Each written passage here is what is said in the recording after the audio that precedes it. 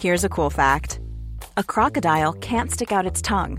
Another cool fact, you can get short-term health insurance for a month or just under a year in some states. United Healthcare short-term insurance plans are designed for people who are between jobs, coming off their parents' plan, or turning a side hustle into a full-time gig. Underwritten by Golden Rule Insurance Company, they offer flexible, budget-friendly coverage with access to a nationwide network of doctors and hospitals. Get more cool facts about United Healthcare short-term plans at uh1.com. There's never been a faster or easier way to start your weight loss journey than with PlushCare. PlushCare accepts most insurance plans and gives you online access to board-certified physicians who can prescribe FDA-approved weight loss medications like Wegovy and Zepbound for those who qualify. Take charge of your health and speak with a board-certified physician about a weight loss plan that's right for you. Get started today at plushcare.com/weight loss. That's plushcare.com/weight loss. plushcare.com/weight loss.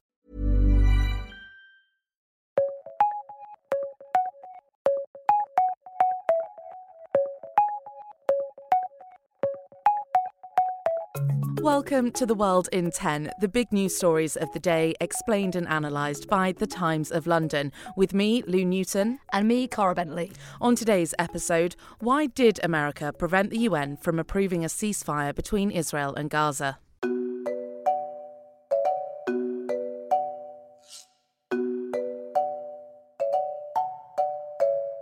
Countries such as Turkey and China have criticised America for not voting for a ceasefire in Israel and Gaza at a UN vote on Friday. These are the words of Zhang Jun, China's permanent representative to the United Nations. I'd like to point out that while letting the war last, it's self-contradictory to claim you care about Gazans' life, safety and humanitarian needs. It's self-deceptive to advocate the prevention of conflict spillover, and it's extremely hypocritical to keep talking about the protection of women, children and human rights. All these once again show us what double standards are.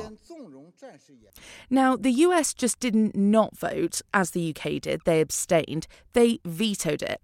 Now, the US, alongside the UK, France, Russia and China, as the 5 permanent members of the Security Council, they have the power to completely stop a vote being approved if one of them vetoes it. This is the Deputy US Ambassador to the UN, Robert Wood, explaining their decision. And any ceasefire that leaves Hamas in control of Gaza would deny Palestinian civilians the chance to build something better for themselves.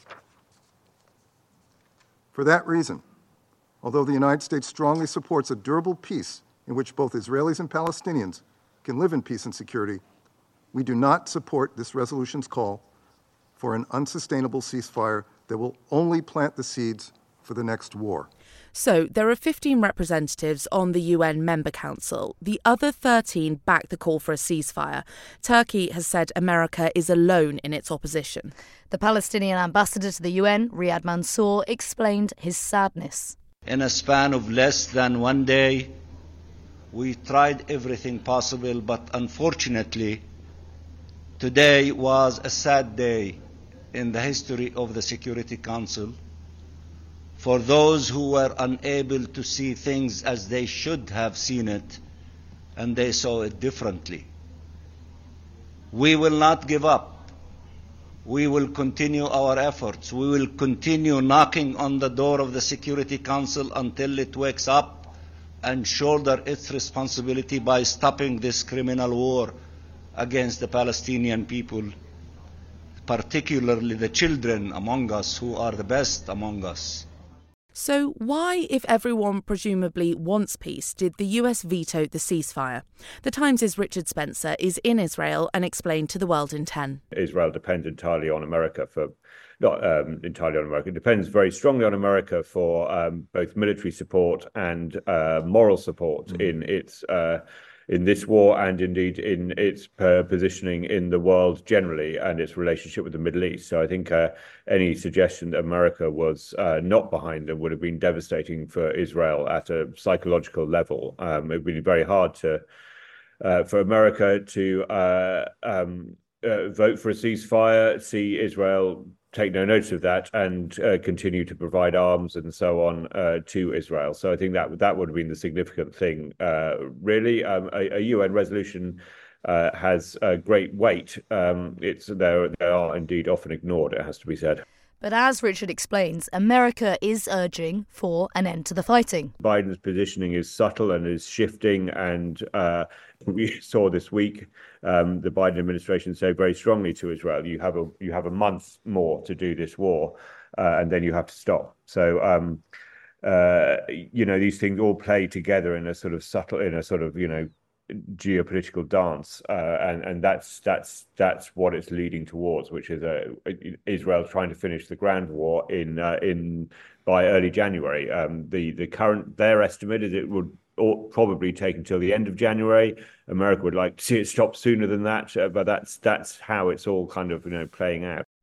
Barbara Woodward, the UK's ambassador to the body, said Britain abstained because there was no condemnation of Hamas.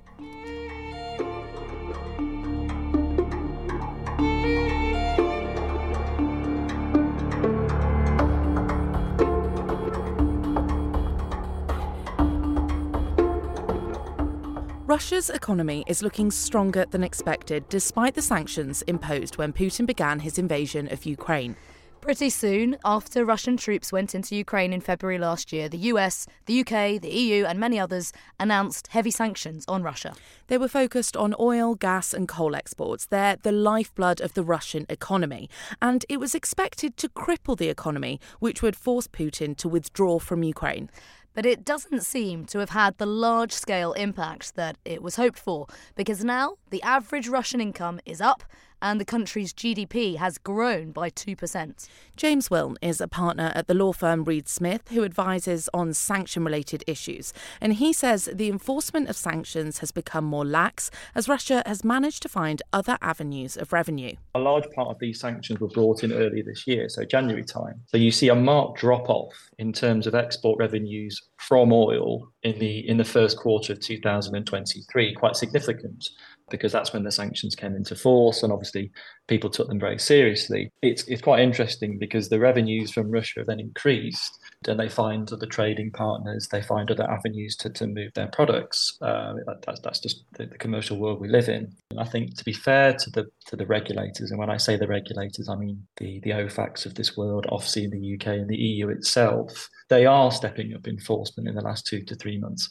If we'd had this conversation in July or August, I'd have said to you, look, people are abusing the system, people are finding loopholes, and the regulators aren't doing anything about it. We are seeing that firsthand. In the last 2 months, the regulators have really stepped up the enforcement.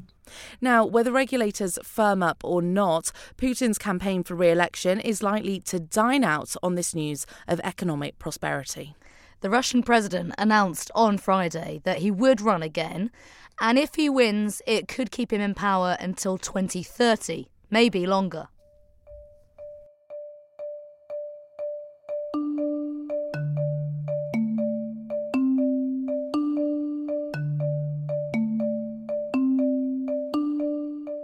Now, the president of World Athletics, Lord Coe, has said he won't change his stance on banning Russian and Belarusian athletes completely from the Paris Olympics next year. On Friday, it was announced that in other events, Russian and Belarusian athletes would be allowed to compete as neutrals with no national anthem nor flags. But Sebastian Coe, the former Olympic runner and politician, said, "We have a fixed position and that position hasn't altered."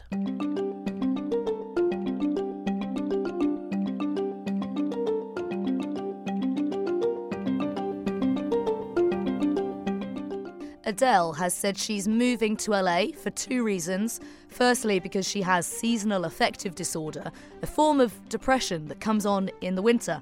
And secondly, so she can avoid the British press. And interestingly, she's made the same point that both the Beckhams and Robbie Williams made in their recent documentaries, which is that there are so many famous people in LA that famous British people are nowhere near as famous as the American celebrities who are already there. Meaning, in Adele's words, the media don't waste their time with her, though I don't think Adele's a waste of time. I love her.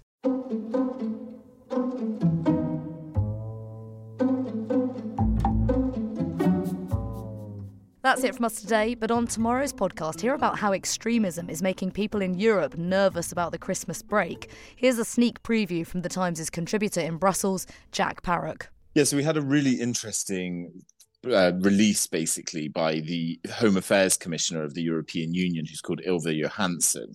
And she said there's a huge risk of terror attacks over the Christmas holiday period.